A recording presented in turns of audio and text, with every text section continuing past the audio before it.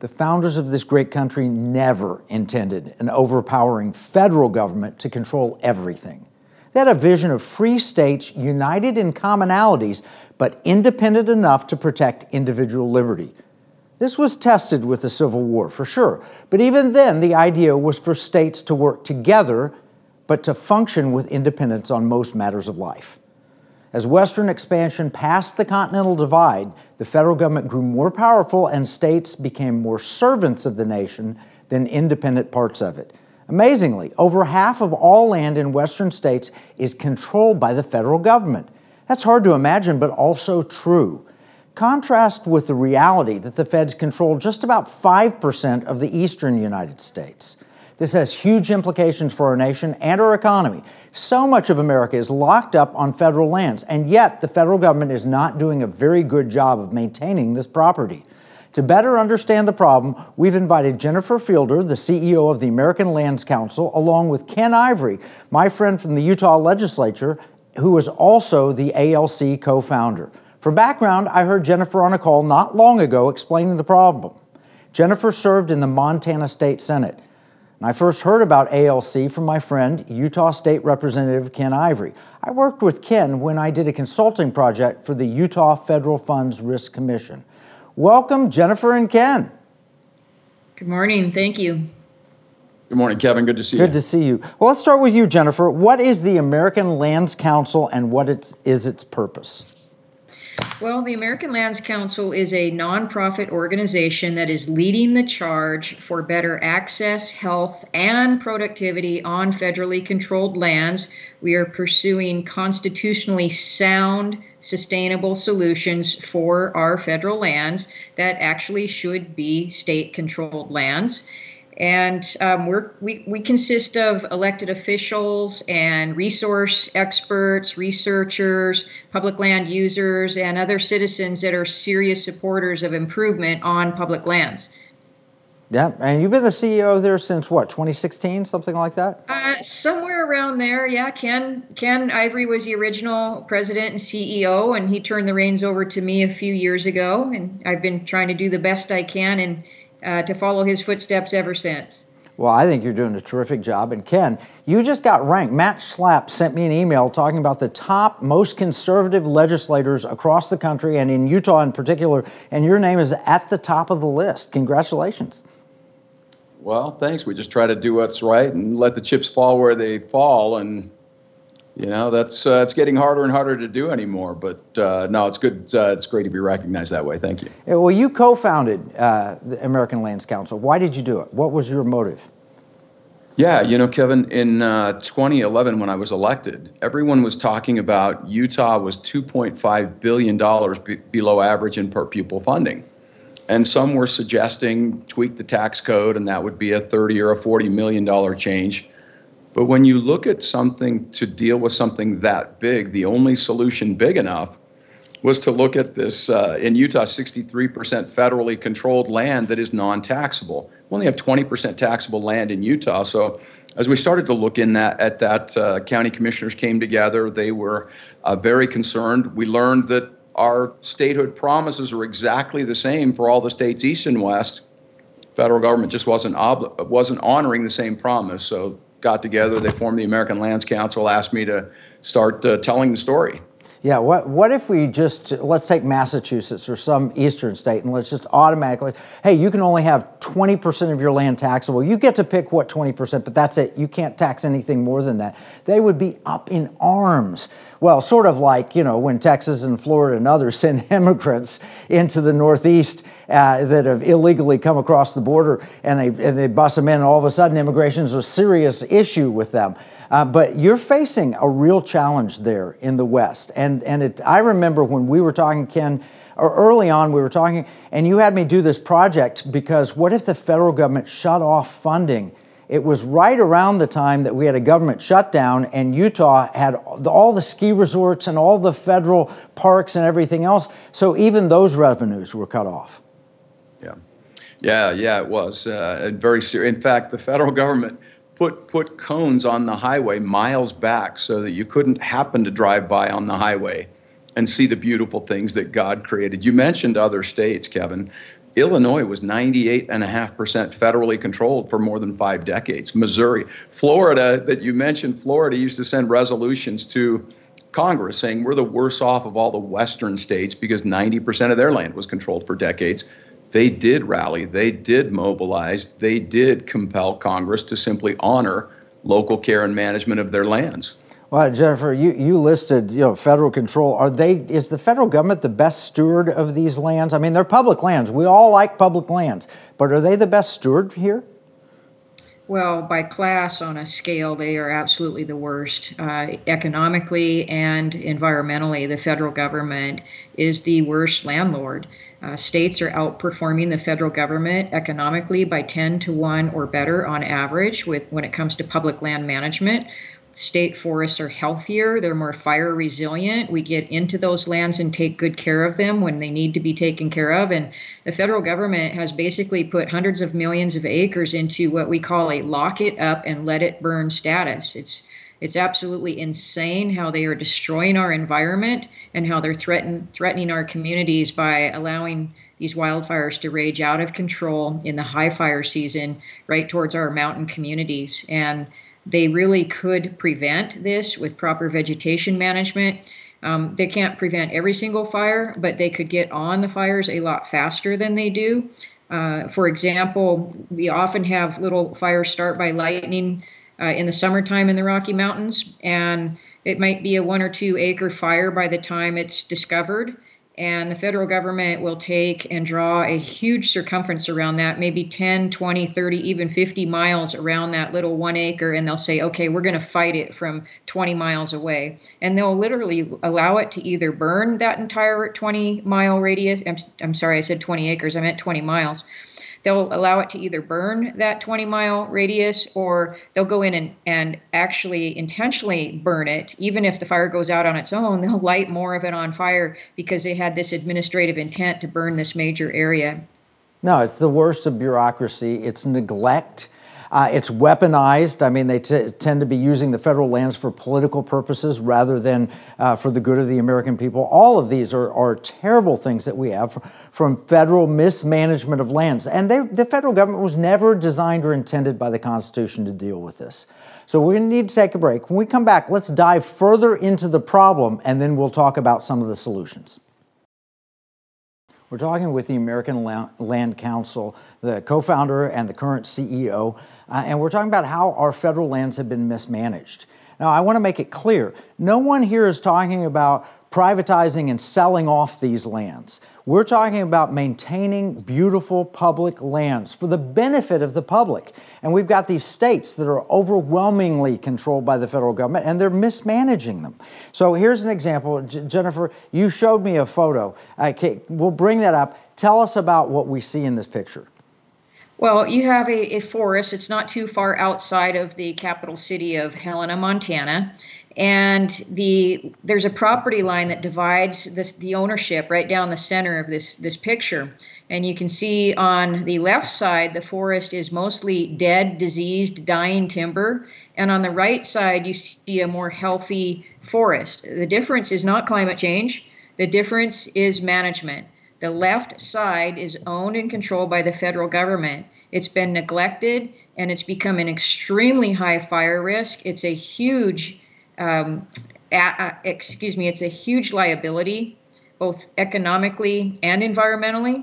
And in contrast, you see the locally controlled side of that picture. And because it's a healthy working forest that's been periodically logged, it's had timber managed on it, it's healthier, it's more resilient to wildfire, and it's actually an asset, both economically and environmentally. So, Ken, why would Utah be better at managing these lands than the federal government? Yeah, Kevin, we don't have enough time to go into that, but it's very simple, right? What Jennifer was talking about is not an isolated incident. You can find that line and forests with that line all over the western United States.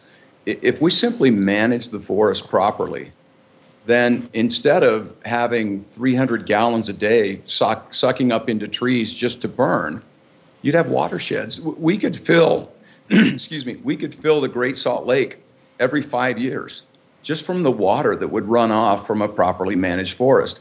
the animals that are killed.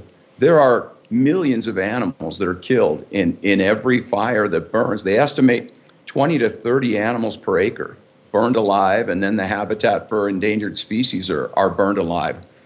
This is one of the greatest preventable environmental crises in our nation, and it just simply involves proper management instead of the federal management where they manage the forest for maximum combustion. Well, given all this, why is it that conservatives are taking the pro-environment position and not environmentalists?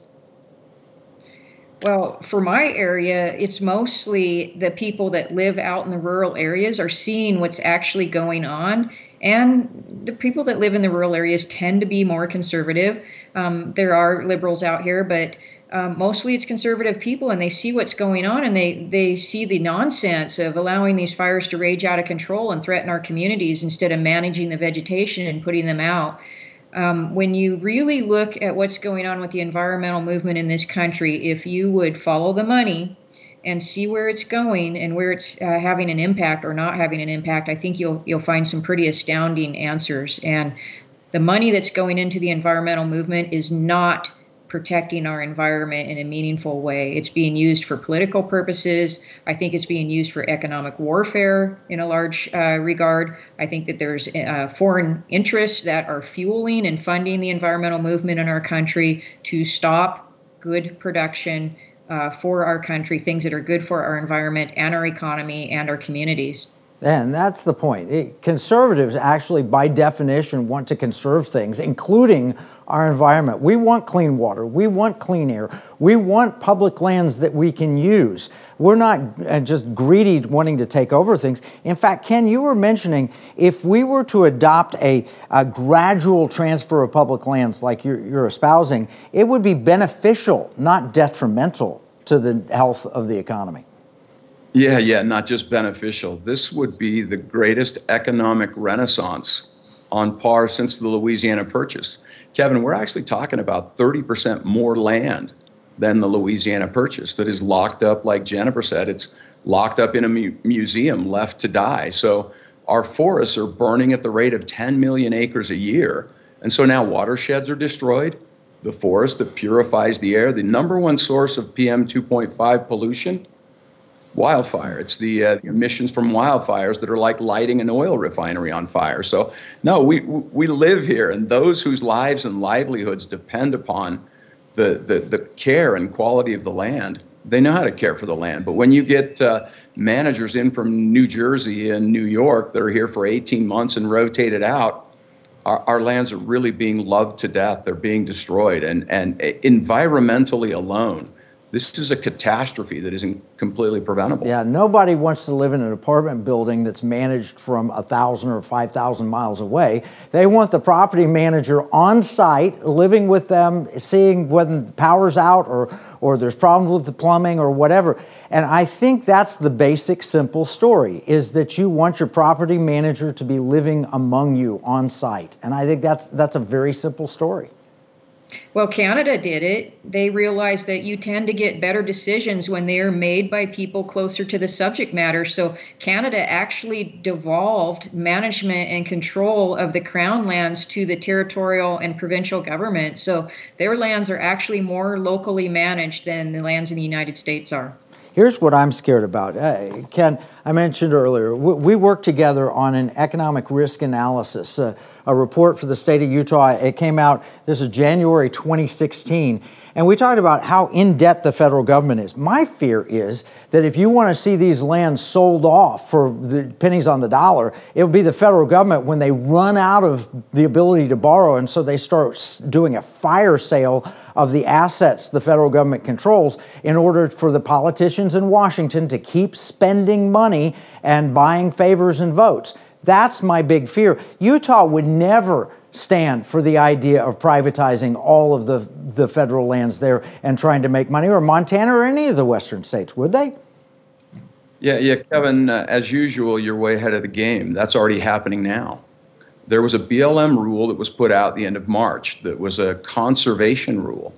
And so what they're doing is they're now leasing the lands to NGOs that are the same NGOs that that funded campaigns and are working for certain interests. They're leasing the lands for non-use. And so when they control the land for non-use, there's something called natural asset companies. They now list them on the New York Stock Exchange. The World Economic Forum was behind in pushing this. They lease the land for non-use so that now then they have control to sell carbon credits, sell environmental offsets because of the mandates to not use the land and then track the social cost of greenhouse gas. Well, what happens when China wants to come in and buy those lands? They'll put their windmills up or whatever. They'll make it sound like it's green, but they'll really be a takeover of the United States. We need to take another break. When we come back, we're going to talk solutions. Ken, we've been talking about all this, and what role would the World Economic Forum and the globalist elitists have in this land management issue? Yeah, so Kevin, this is the next big thing. The reason we have decarbonization, the reason that we have ESG, it's all pushing toward this latest big financialization of nature, the commoditization of nature. So there's an order, Biden's first executive order, 14008, lock up the land, decarbonize, then track the social cost of greenhouse gas. Then you had the SEC Tier 1, 2, 3 rule to track all of the carbon emissions from all of the companies. Well, then now with this Bureau of Land Management, BLM rule, they now have the ability to lease nature for non-use for conservation to sell the carbon credits back. And World Economic Forum, BlackRock, and others, they're estimating that this market, the financialization, commoditization of nature, is in the thousands of trillions of dollars. Wow. The next big financial takeover that we'll end up having to buy nature credits back. Yeah, that's like selling indulgences from the church so that you can continue to sin. Oh, what a scam. It's horrible. So, Jennifer, what does the American Lands Council propose that we do to solve this?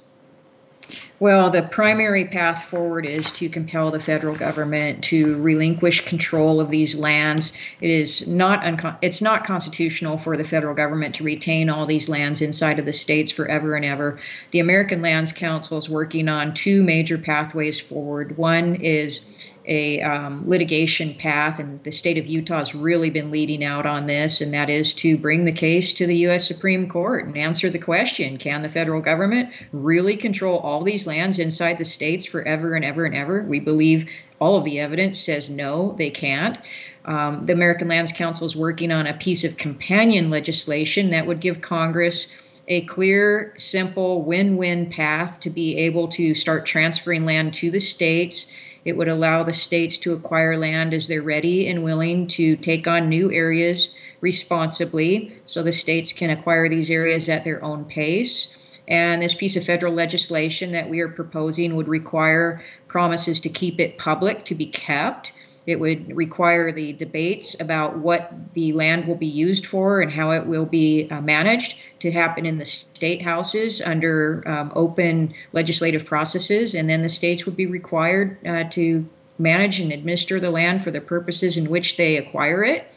And it would also importantly strengthen local voices and give local governments a meaningful seat at the table with their state in determining best management practices and plans for how the natural resources and the public lands inside that county should be managed and which areas should be prioritized for conservation, watershed protection, recreation, industrial uses such as logging or grazing, those types of things.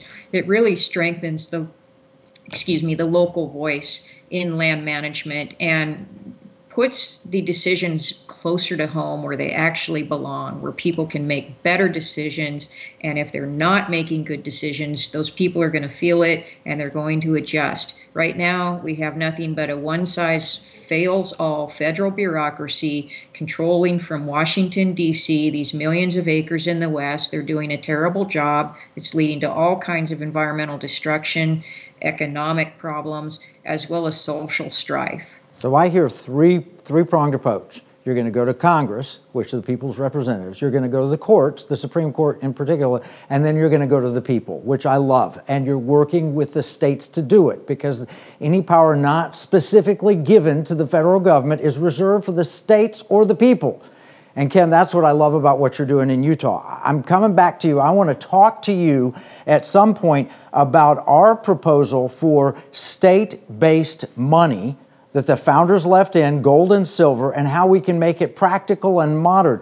Because you did great work in Utah, and you created the Utah Legal Tender Act, and I've got a beautiful 1-ounce silver coin sitting on my wall here at Liberty Hawk Ranch, and I love it, except it's not transactional. I can't take that down to my Starbucks and buy a cup, well, I wouldn't go to Starbucks, but I can't take it down to the local coffee shop and buy a cup of coffee and shave off a piece of that silver coin and, or give it to them and get change back. It just doesn't work that way. We've got a plan for Utah I'll bring to you. I want you to help us get it through. We're taking it to Texas and Oklahoma and all these other states because we've got to return power to the states and the people as the Constitution intended.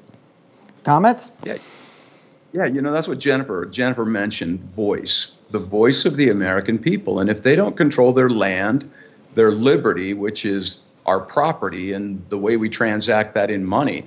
George Sutherland, the one and only Utah Supreme Court judge from Utah, said, man has 3 great rights. They're so tied together as to be just a single right, life, liberty, property. He said, if you give a man his life, but you take away liberty, you take away all that makes life worth living. If you give him the liberty, but you take away the property, which is the fruit and the badge of his liberty, you still leave him a slave. We're right where all of the states from Florida to Arkansas to Illinois to Indiana, they were 90% federally controlled for 5 decades. They have the exact same terms of statehood for the disposal of public lands as the Western states do. And so we're going to take that to the courts.